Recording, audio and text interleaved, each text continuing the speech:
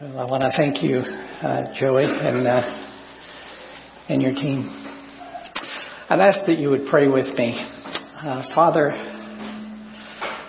I just want to thank you for the words of the songs that we just sang. I thank you, Lord, that what you've heard from our hearts to you. We do want to know you more.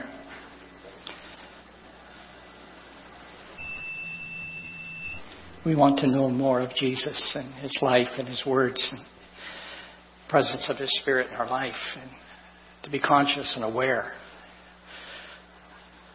when we awake in the morning that we're conscious of your presence, and as we walk through our day that we're conscious of your presence and involvement in our lives, and you'd grant us in the noise of our day the times of silence where we can hear you.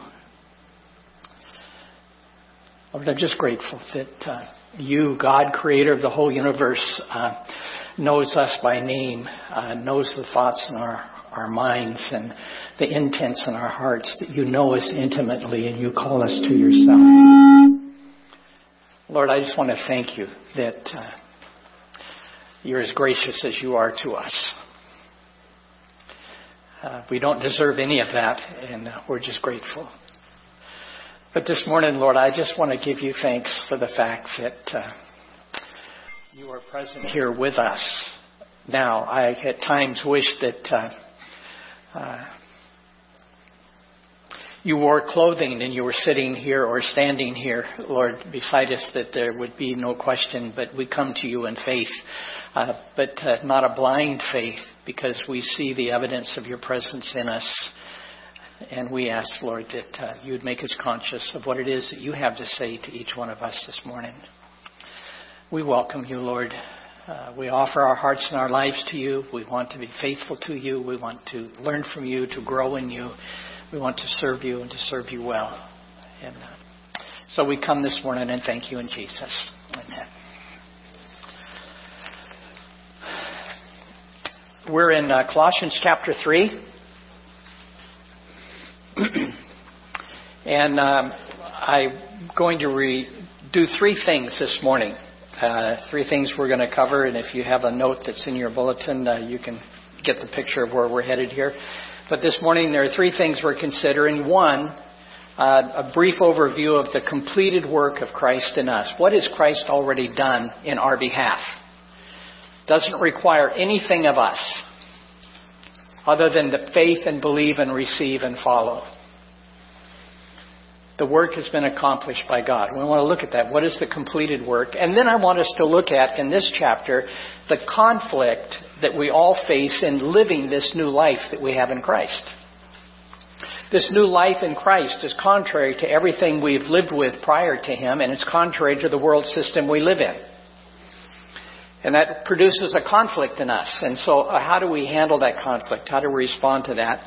And then the third thing looking at is, what is our role, our cooperation in the ongoing renewal of our life in the likeness of Christ? That all the work necessary for us to stand before God has been done by God in Christ. And then there's the ongoing living. And we don't look a whole lot like what God says we are. And that's a process of renewal that takes place in us, that God is at work in us, and we have a role in that. And those are the things I want to look at with you this morning. In verses 1 and 2 of Colossians chapter 3, it says, therefore, if, and that word if is since, it's already happened. Therefore, since you have been raised up with Christ, keep seeking the things above where Christ is, seated at the right hand of God. Set your mind on the things above, not on the things that are on earth. So this is one of the completed things that has happened. God has already regarded you as having been raised up with Him in the heavenlies. We already have a position with Him. That's not something we earn here. You can't be faithful enough for that in your flesh.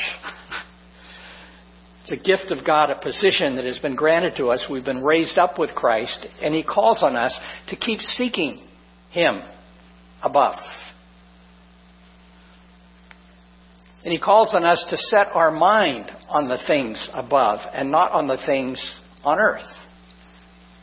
And that's where part of the conflict happens. We've been raised up with Christ. He set us in a place in heavenly places here. And this is a very significant perspective for us as we live out our day. We can think like the world we live in, or we can think from God's perspective. Set your mind in God's perspective on the things above. I made a list of some of the things that are obvious to me, at least, in this world think. What is the world I live in, and the world that influences me, and the world that I probably contribute to? But among these things are one is that we seek to be secure. That's a high value in our system. We want to secure ourselves. We want to be secure in our safety, but we want to secure our financial means. We want to be secure. And in this, it puts us in a posture of wanting to be in control, so we will be secure. Because we think if we're in control, we'll be secure. Somewhere in that, we have a false perception of our ability. But that's a world think. I'm going to sell security to you and you'll buy it because you want to be secure. I will offer you a government that puts you in control. And we buy it. You see, these things sell in this world because it's world think and world values.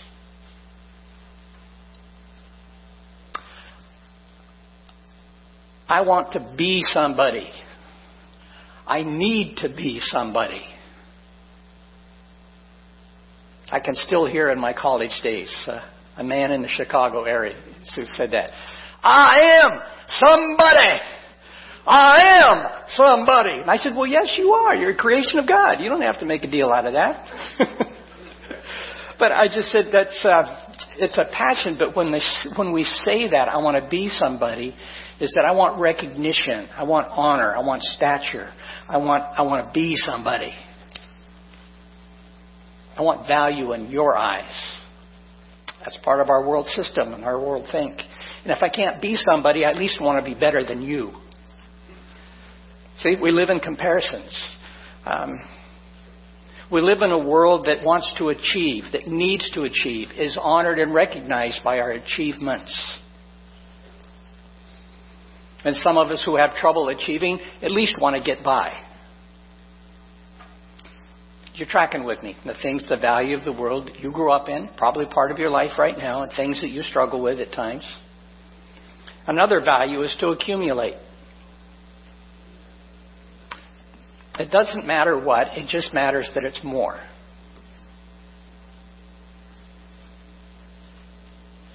And probably the bottom line thing the world thinks that's ours is that to satisfy yourself, satisfy myself. I want my pleasures met. I want to be satisfied with who I am and what I'm doing and the things in life. Looking for satisfaction. And what I want to say is that this is a world system, and I want you to know that none of these things will follow you past this life. If you're bound for heaven as a believer in Christ, none of these things are going to follow you with Him to heaven. None of them. So why do we pursue, invest our life, all our resources, all our energy in this pursuit?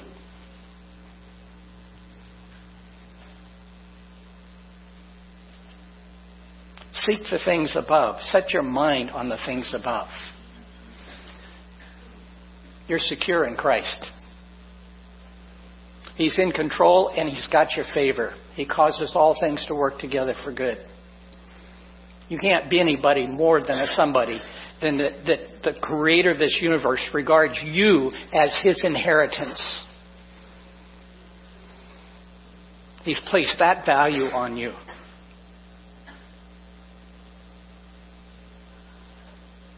And I can in Christ do anything. I'm not restricted and limited in life. I'm His. And I can follow Him and live in Him and experience His work and presence in me and through me. And you can. And I'm guessing that a number of you have. maybe all of you. There have been moments in your life when you sensed that God was present and did something in you. It was like a validation of your faith in a very tangible way.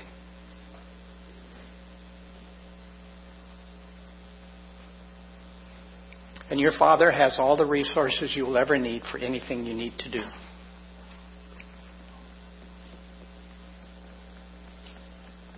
And you won't be satisfied with anything in life apart from a relationship with God through His Son Jesus.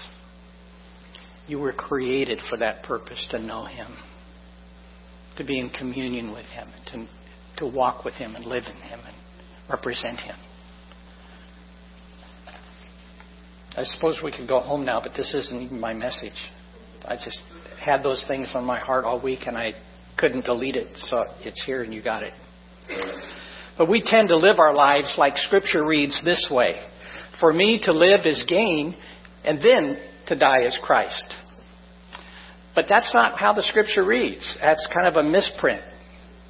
It's a whole misdirection. It's backward. The real verse is this. For me to live is Christ, and to die is gain. See the difference? Trying to bring the stark division between how we think about our life here today, this week. It's not about me and how I position myself, my security, my achievement, my gain, my being somebody, my doing something. I have today to live as a representative of Christ in the world, because He says when I seek Him first, He adds all the things I need to my life. And He does. In this life, for me to live is to know Christ. And when I'm done here, my gain is an eternity with Him. See? That's the world thinks. So think the things above. Think the things of Christ. In in chapter 3, verses 3 and 4, it says, For you have died, and your life is hidden with Christ in God. When Christ, who is our life, is revealed, then you also will be revealed with Him in glory. I spoke of that last week, and I said, what does it mean to be hidden? And I said, I used some words that to be hidden means to covered. Don't let your light shine. Don't hide it under a bushel basket. It's covered. So I'm hidden, covered. Thought in terms of I'm immersed, I'm underwater. In the baptism, I'm immersed in Christ. In His death, I'm hidden in Him. And I thought of another word this last week, and that is secure. Something that's really valuable to me and important, I may stash it away where no one else can go and get it. And I like that perspective on the word hidden. I am hidden in Christ. I'm secure in Him. And I'm awaiting the day when we will be revealed. And a new word for me in that is appear. I'm secure in Him. I'm covered in Him. But there's a day when I'm going to appear with Him, be revealed with Him as His child.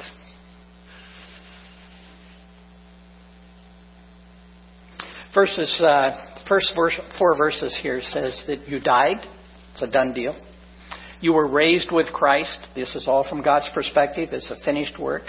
And you are hidden in Christ. All work completed by God in us.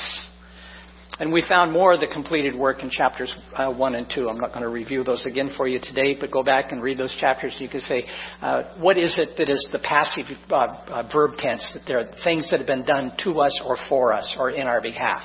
And chapters 1 and 2 are full of those kind of things. Qualified us, rescued us from the domain of darkness, reconciled us, completed us in Christ, or forgiven.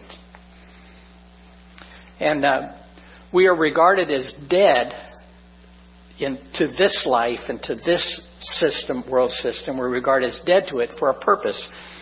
And Paul expresses that in Romans chapter 6, verse 4. Therefore, we have been buried with Him, that's Christ, through baptism, into death, so that as Christ was raised from the dead through the glory of the Father, so we too might walk in newness of life.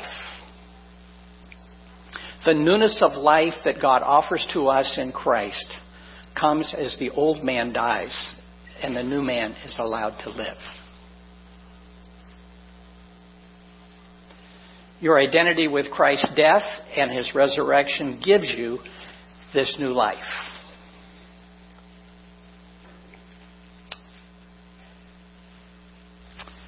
You've been around a while. You become more aware of the things in your life that are inconsistent with the things that you know God wants of you. It doesn't take too long to live to recognize those differences. When you first come to Christ, there is an excitement of the fact that I'm okay with him. He receives me as I am. I come and confess. I don't have any grounds to stand before you, but I believe that you extended your love to me and Jesus on the cross, and that when he died, he took any judgment that could come upon me, upon himself. He bore that sin, that judgment in his own body on the cross for you and me. But I now stand forgiven, acquitted before God. Welcomed. Have the right to be called his child. Gifted and made me a part of his physical, tangible body on earth today, the church.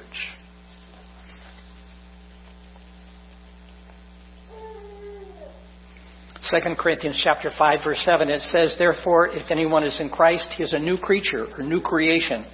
The old things passed away, behold, new things have come. It's a done deal.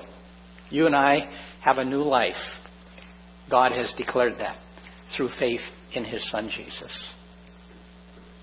If that's not where you're at today, just know that a recognition of your own inadequacy and coming before God because of you don't have what it takes to come into his holy presence.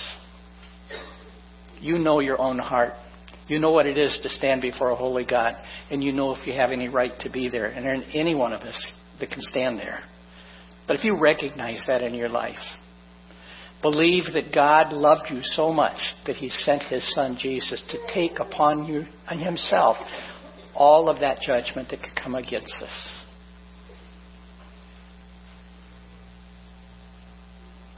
He only asks that we believe. Faith is a strange thing. This is free too. That's why I keep running over. I get all these freebies here. Maybe I should stop doing that. I got to give you this one anyway. That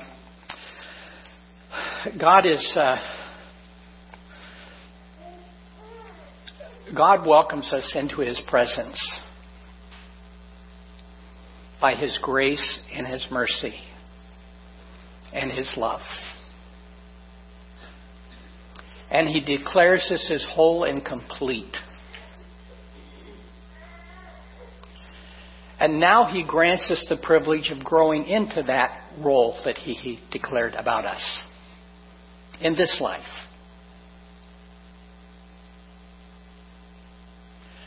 When I come in faith,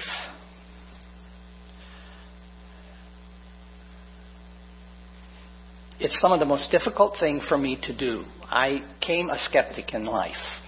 I came a cynic in life. I don't know what shaped and formed that in me, but that's just true. I remember in my college days as a philosophy major coining a quote of Scripture. My screwing up Scripture. Faith is the substance by which people fool themselves, and the evidence are those who believe. Because I saw faith as an act of reaching out and embracing superstition and not reality. Reality are the things that I can touch, feel, see, experience. And then I stumbled on that passage in John where Jesus had this conversation with Nicodemus. And he says, Nick, you need to be born again. And Nick came back and said, how do I enter my mother's womb a second time and be born? Yeah, how do you do that? All he was thinking of is in a physical sense. He said, you need to be born of the Spirit. He said, in all your wisdom, Nick, it's a paraphrase on my part. He said, "Do you see the wind?" Well, of course I can't see the wind. It's air. It's not visible. You can't see it. But you can see the effects of it, right? You see the breeze, the leaves, the branches. You can see that. And Jesus is having this conversation with Nicodemus, and he said, so it is with the Spirit of God. There's tangible evidence, but though you can't see His presence, you see His work and change and His involvement in a situation, in a person's life. You see evidence of His presence. I think the generation living around you, for the most part, places no value in history.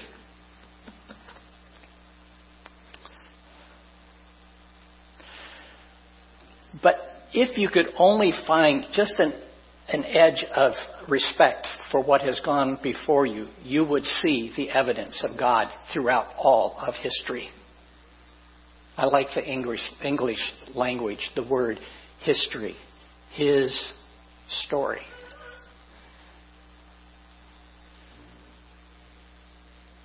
Faith opens the door to you.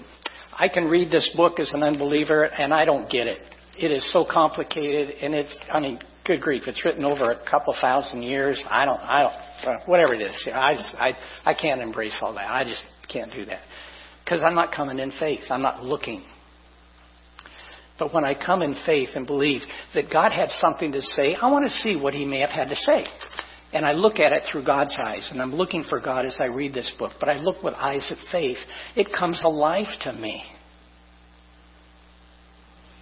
And so does our relationship with God when we come to Him in faith and say, God, I can't see you. I don't get it. I just don't like what's going on in my own life. I like what you've promised and what you've said. You've offered a relationship with you, and I want that. I want to know your forgiveness. I want to know that I have a relationship with you. That's yours to have. Acknowledge that Jesus, the Son of God, died on the cross on your behalf. Just acknowledge that to Him. I believe that, Lord. I need your forgiveness in my life. There's a humility that comes with that. There's a lot of us that come to faith in Christ without the humility, and we miss something. We just added Christ to our life, and that didn't do anything for you.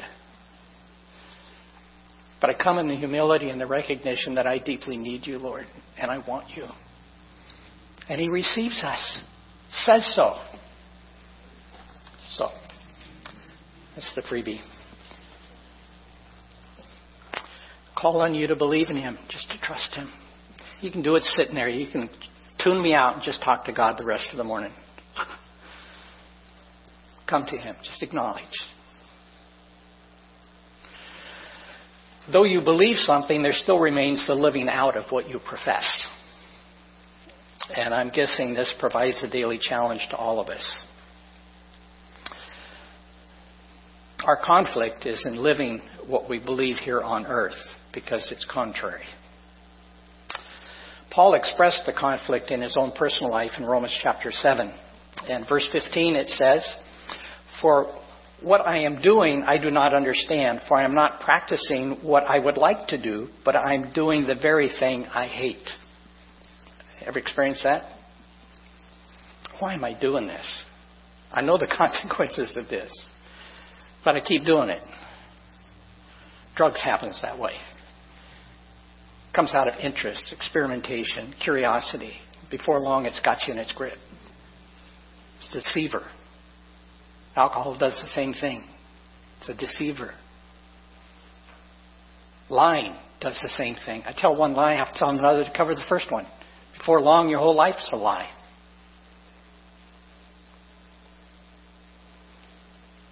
I don't do what I really want to do. I just do the things that I really hate. It's a struggle in me. For I know that nothing good dwells in me, that is, in my flesh, for the willing is present in me, but the doing of the good is not. Wretched man that I am, who will set me free from the body of this death? Thanks be to God through Jesus Christ our Lord. I thought, Paul, that's not a very clear answer. Who's going to save me from this? Thank God, Jesus Christ. Well, how? What? I have to ask those questions, but you have to keep reading too. If you read past chapter 7 into chapter 8, there of Romans, you find the first verse. There is therefore now no condemnation for those who are in Christ Jesus. There's no judgment from God against you. You're in Christ. And then he goes on to say the distinction between that which is living in the flesh and that which is living in the Spirit. And in Christ we live in the Spirit. We have all the resources of God present in us to live in a way that's pleasing and honoring Him. In chapter 8, verse 5, it says, for those who are according to the flesh set their minds on the things of the flesh. You could translate that to world if that helps you. Those who are according to this world set their minds on the things of this world, the flesh.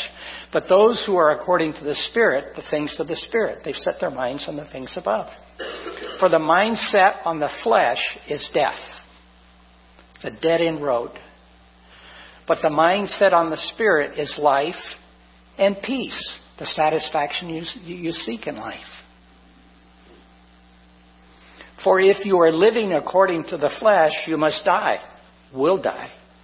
But if by the Spirit you are putting to death the deeds of the body, you will live.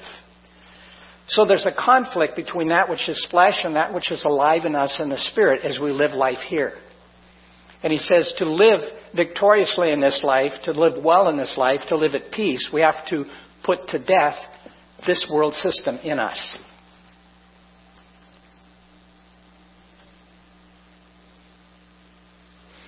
Ephesians chapter 2, verses 1 and 2 says, for you were dead in your trespasses and sin in which you formerly walked according to the course of this world, according to the prince of the power of the air, of the spirit that is now working in the sons of disobedience. We were dead in our sins.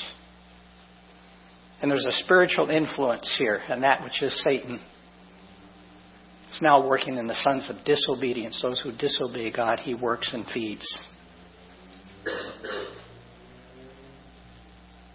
Among them too, we all formerly lived in the lust of our flesh, indulging the desires of the flesh and of the mind, and were by nature children of wrath, even as the rest. Expressed a little differently into the Galatians, but similar. He says, now the deeds of the flesh are evident, which are immorality, impurity, sensuality, idolatry, sorcery, enmity, strife, jealousy, outbursts of anger, disputes, dissensions, factions, envying, drunkenness, carousing, and things like these. That's this world system. They don't belong in the life of one who follows Christ. But they're bent in our flesh. They're our default system. He says, put the default system to death. Live for Christ. Choose to do what He asks you to do and to be. And He gives you the power by His Spirit to do that. But the fruit of the Spirit, now these are the deeds of the flesh we just read, but the fruit of the Spirit is love, joy, peace, patience, kindness, goodness, faithfulness, gentleness, self-control. Those aren't characteristics you add to your life. Your life in Christ will produce this kind of fruit because of the relationship you have with Christ, not because of what you add to your life. We have a lemon tree in the backyard. I can tie apples to it, but it's still not an apple tree. See, it produces the fruit of what it is.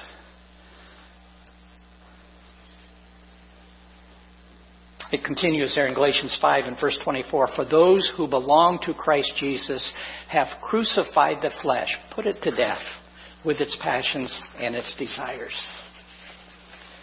And that's a choice we make. Paul gave the testimony of this. I've been crucified with Christ, and it is no longer I who live, but Christ lives in me. The life which I now live in the flesh, I live by faith in the Son of God who loved me and gave Himself up for me. You want to walk away this morning with a verse, memorize that one and carry it with you for the rest of your life. That's possible for you and for me.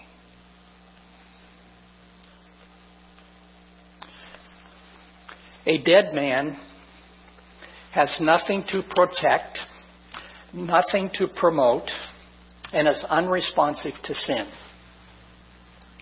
It's not the exact quote, but I remember a friend of mine who worked in a mortuary. It almost sounds disrespectful to you at this point, but I need to tell you the story. He helped prepare bodies for a funeral. That body was unresponsive.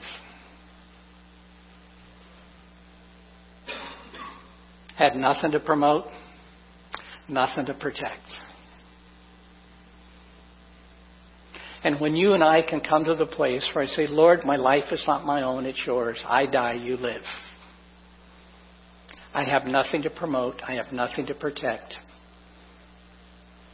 And I have a bent to choose the things God wants and not the things that satisfy me and my flesh. I'm a whole lot less responsive. Now, I also have to tell you in preparing this message, I had to travel through a lot of muck in my life that I just wasn't conscious of. Well, conscious of, but not conscious of. Can I live in Christ? Can what comes out of my mouth and out of my mind, out of my life, and out of my actions, things that honor Him, are not an expression of my flesh?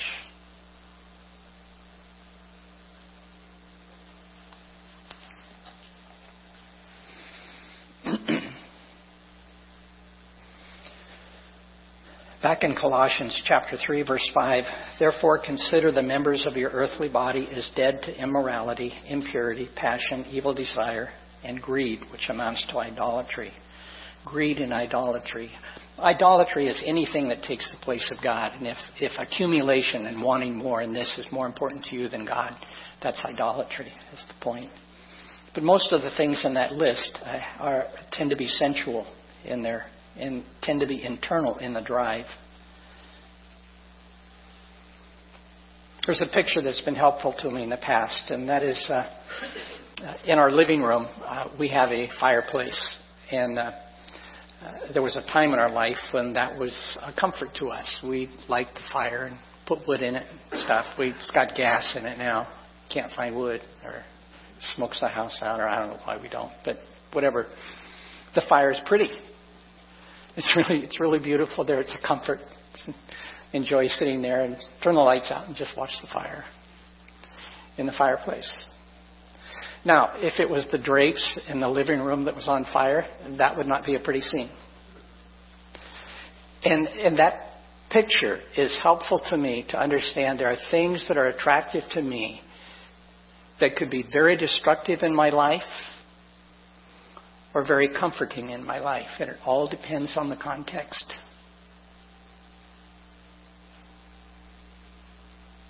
Sensual desire belongs in a marriage relationship, not outside of it.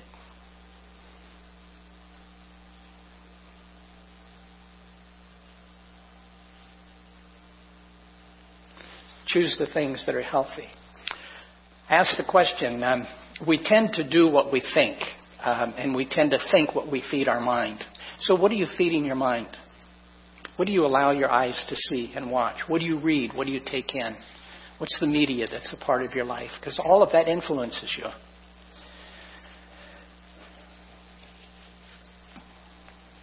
I like the statement, just say no. Paul's encouragement to Timothy was to flee youthful lust. Be an example of the believer.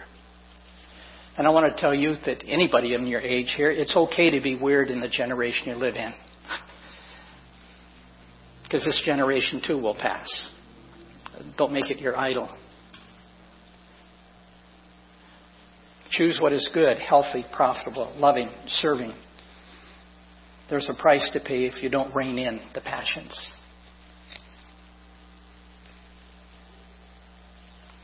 In verse 6, for it is because of these things the wrath of God will come on the sons of disobedience, and in them you also once walked when you were living in them. There's an accountability before God. As an unbeliever, as a believer.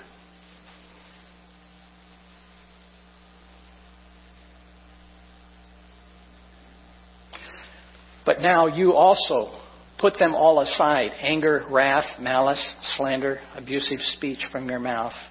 Do not lie to one another. You got two lists here. One that's primarily internal drives, and this list, which are primarily external behaviors. Things that affect other people.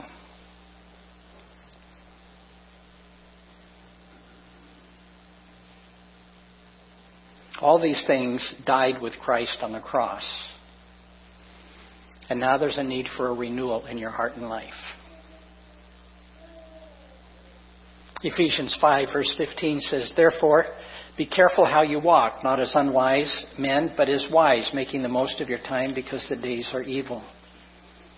Romans 8, "For those who he foreknew, God foreknew, he also predestined to become conformed to the image of his Son." My paraphrase is this: in the beginning, God knew who was going to come to him, and he determined then that they were going to look like Jesus. That's a commitment God has made to you as a believer in Christ. And he will accomplish that in one of two ways: through your willing obedience to him, or through the nasty consequences of your disobedience. But one way or another, he's going to accomplish his end, because you're his for eternity.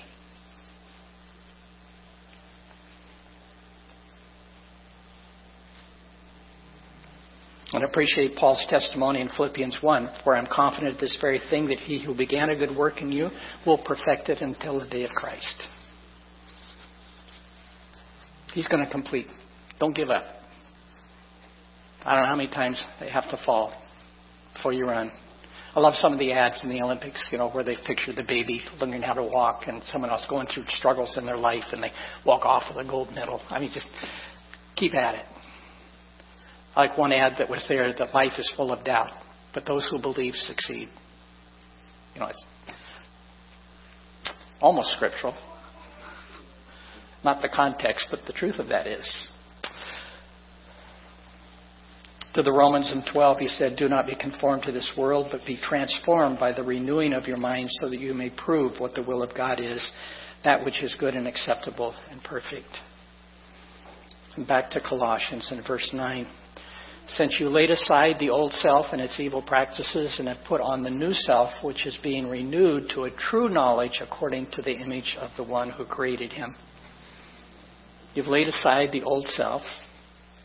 You are laying aside now as well. And you're being renewed to the image of the one who created you.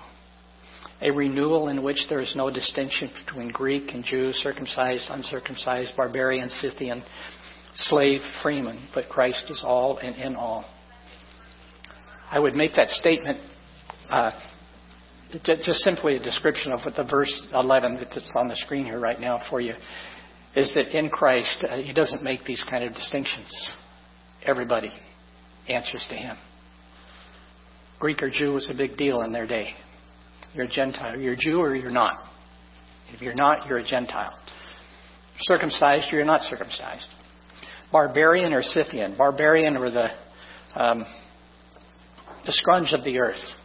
The Scythian were the cruel, brutal. I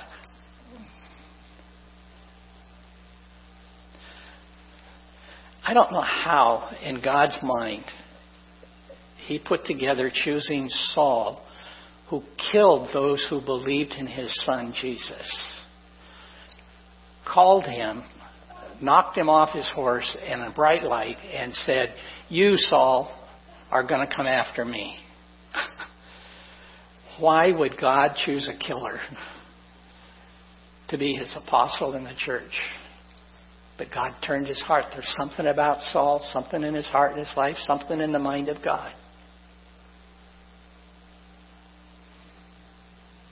The worst of those that a believer would fear the most became the one who was the advocate of Christ and the teacher and leader of the church. In God's mind, Christ is all and in all. Be careful how you make distinctions with people. I don't want to hang around them. They hurt my reputation. Let your reputation die. Let the love of Christ shine through your life. Put on Christ and his ways and cooperate with him in the work he's done. Verse 12, "So as those who have been chosen of God, holy and beloved, put on a heart of compassion, kindness, humility, gentleness, and patience." All those things look like the fruit of the Spirit. Walk in Christ and these things will be fruit in your life. As chosen of God, put on that heart. Allow these things to be the choices of response to situations. Bearing with one another. Put up with each other. Forgiving each other. Whoever has a complaint against anyone, just as the Lord forgave you, so also you should. Make the choice to bear the offense as Christ bore your offense to Him on the cross. That's forgiving. Okay. Beyond all these things, put on love, which is the perfect bond of unity.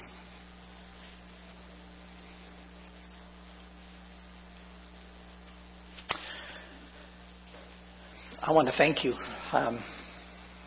for hanging with me this morning. It's a pretty simple truth. We're born into a world that's corrupt. We're corrupt in our hearts and lives. But you're God's creation and He loves you. He pursued you with everything that He is and offered His Son Jesus as a proof of that. And His Son took everything that could come against us upon Himself on the cross. Offered to us a new life and the resources to live it. There's a renewal that comes, but it comes with a cooperation on our part of being obedient to Him, responsive to Him, making the choices of our life that are His, not ours. Let the old system and the old values die. Live in the new system. It's really quite beautiful. And He said to do that for yourself individually, but He said to do that for the sake of the body, the church. Because you together are my physical representation on earth. Don't ever lose track of that. I don't make a choice alone. There's a sense in which I represent all of you by how I live my life. I just need to be conscious of that. But more so, be conscious of the fact I live my life before heaven. And I need to set my mind on those things. Father, thank you for this morning. Do your good work in our hearts and lives, Lord. Help us, Lord, to be responsive to you, open to you. We come wanting you, Lord. And we welcome you.